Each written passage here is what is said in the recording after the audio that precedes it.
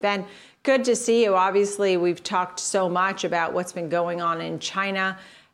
You're watching the markets closely, particularly yields on the rise. I'd like to start with that here at home with the 1.5%, right? The highest that we've seen in 3 months. What does it tell you, and why should investors be watching this? What does it mean for their money? Hi, Nicole.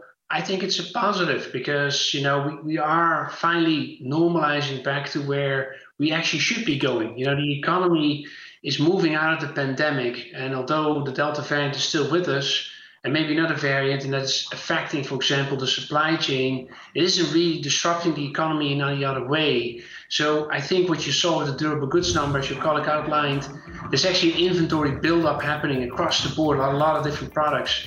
That's very healthy. So I think that's one reason why yields are rising.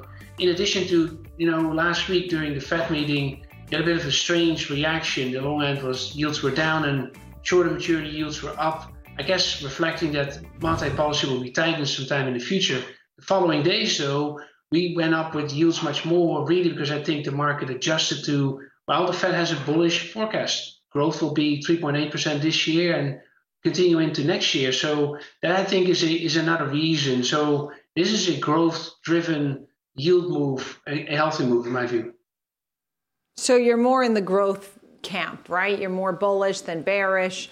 You talk about durable goods being good. You talk about better rates. As a person who's really, concerned, and you watch the situation in China, I've heard about the ships at the ports, particularly in California, waiting to come in. This weekend, I saw a photo of that in the New York Post, how all the ships are waiting to come in. And I'm sure a lot of those goods are coming from Asia, even though we had a Vietnam shutdown.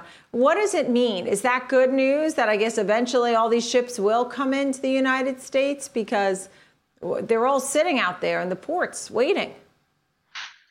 Yeah, I think that is the important part. Of course, it's delaying the delivery of products, but the demand for those products hasn't waned really. In fact, it only has picked up. So once that logjam does get solved, and it is now news out that the port workers in Long Beach particularly are going to work 24 hours, right? They're going to have these shifts. So they're going to try to move it faster forward, even though there have been outbreaks. That does mean there's a flood of goods coming into the United States in a number of months. And so it does mean that, supply will meet demand. And it doesn't necessarily mean to lower prices, more like prices will stay firm. So I do think this is a positive, even though it's a sign of disruption as a result of the pandemic. But the good news is there's not fewer goods available and not coming to our ports, right, because of lack of demand. In fact, there's more demand, but also more products available. So a good development. Right, yeah. And, I've read your notes. I remember you sent one on crypto, and China's always in your wheelhouse. And so I'm sure you're watching the China Evergrande situation. But I also, because many of our viewers are focused on crypto, I do want to ask you your thoughts on the crackdown, the talk of it being illegal. And it spooked folks to a certain, so you can possess crypto, but you just can't use it, not anywhere, right? And we are seeing Bitcoin down today. What are your thoughts on investing in crypto, the future of crypto?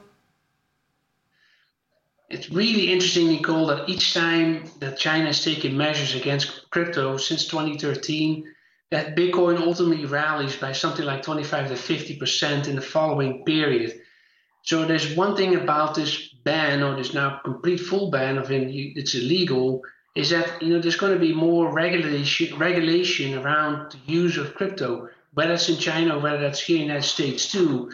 This does give a lot of comfort to the institutional investor base that wants to adopt crypto too as an alternative asset. So from that perspective, it's actually a positive.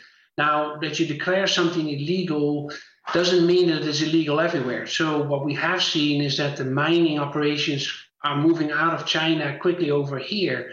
So I think that's another implication. If we're getting more of those operations out there, it not only means potentially more employment, but also more use of energy, right? So that's another backdrop. And I think what's happening with China with its power use curves because of environmental targets that they've set, which is kind of seasonal, I think that was maybe somewhat related that they said we also need to rein in crypto altogether, given the extensive electricity use of Bitcoin crypto mining. But overall, I think the ban itself is not a negative for Bitcoin. I would actually expect it to see it the same as in the past, likely rally in the future ahead. Ah, okay, that's a good heads up. And last but not least, I mentioned China Evergrande. Last I checked, one of the payments was still behind. They're looking up words like contagion, and people are reviewing what happened with Lehman Brothers. Some folks are trying to draw some parallels. What is it that we should be watching, and why should investors here in the United States pay attention? Is there danger ahead, or is this very single story straight to Evergrande? I think it's a single story. It is about a company that expanded so much and borrowed too much money and then gets at a point where it faces the liquidity problems because the Chinese government has taken action on the property sector itself to rein in all this expansion and lending. And so Evergrande, yes, will go through some form of a restructure and has to negotiate that with including US and other foreign investors, and that will take time. Good news, though, is that is not the same as Lehman. Lehman was really a global issue. It was a counterparty risk issue. It was really across all kinds of institutions. That's not what Evergrande, fortunately, is about. But what we do have to take stock of is that the Chinese property market is under pressure. If there will be more decline as a result of companies like Evergrande and several others really having to restructure and shut down business, then that can affect the Chinese economy and affect, therefore, at least global sentiment around the Chinese economy and thereby markets. That I would be continue to watch for, but I don't see the classic contagion from Lehman. If anything, it's somewhat more local, whereas, you have to take notice, though, that the bank shares of Chinese banks, as well as some of the Hong Kong-based banks, have been under pressure as a result of Evergrande. So that's another small item that you have to watch. Yeah.